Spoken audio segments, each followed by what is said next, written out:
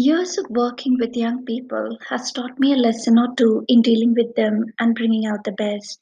I have realized that the mistake we do when we interact with young people is that we underestimate their strengths and abilities. The cascading effect of our observation and feedback on the person's performance as an adult or a teacher leaves a long lasting impact on the individual and then the class. What then is the best way to go about training or teaching? Set the bar high, really high. I really mean this. The last semester, we had a course on design thinking for the students. Students were supposed to work on projects of their choice in groups of 6 to 10.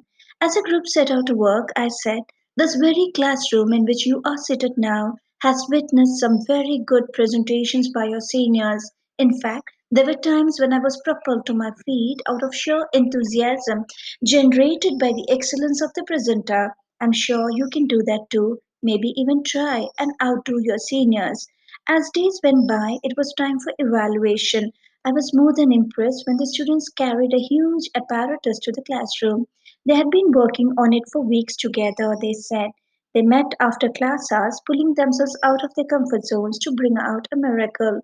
I was staggered in surprise and shock and was absolutely speechless. What could I say to such ingenuity, to such a show of sheer grit and hard work? What could I say as the students carried the working model of a car to the class? They said everyone in the corridor wanted to know what is it really. It made them feel proud. They said, you really pushed us to outdo ourselves, ma'am. They said simply.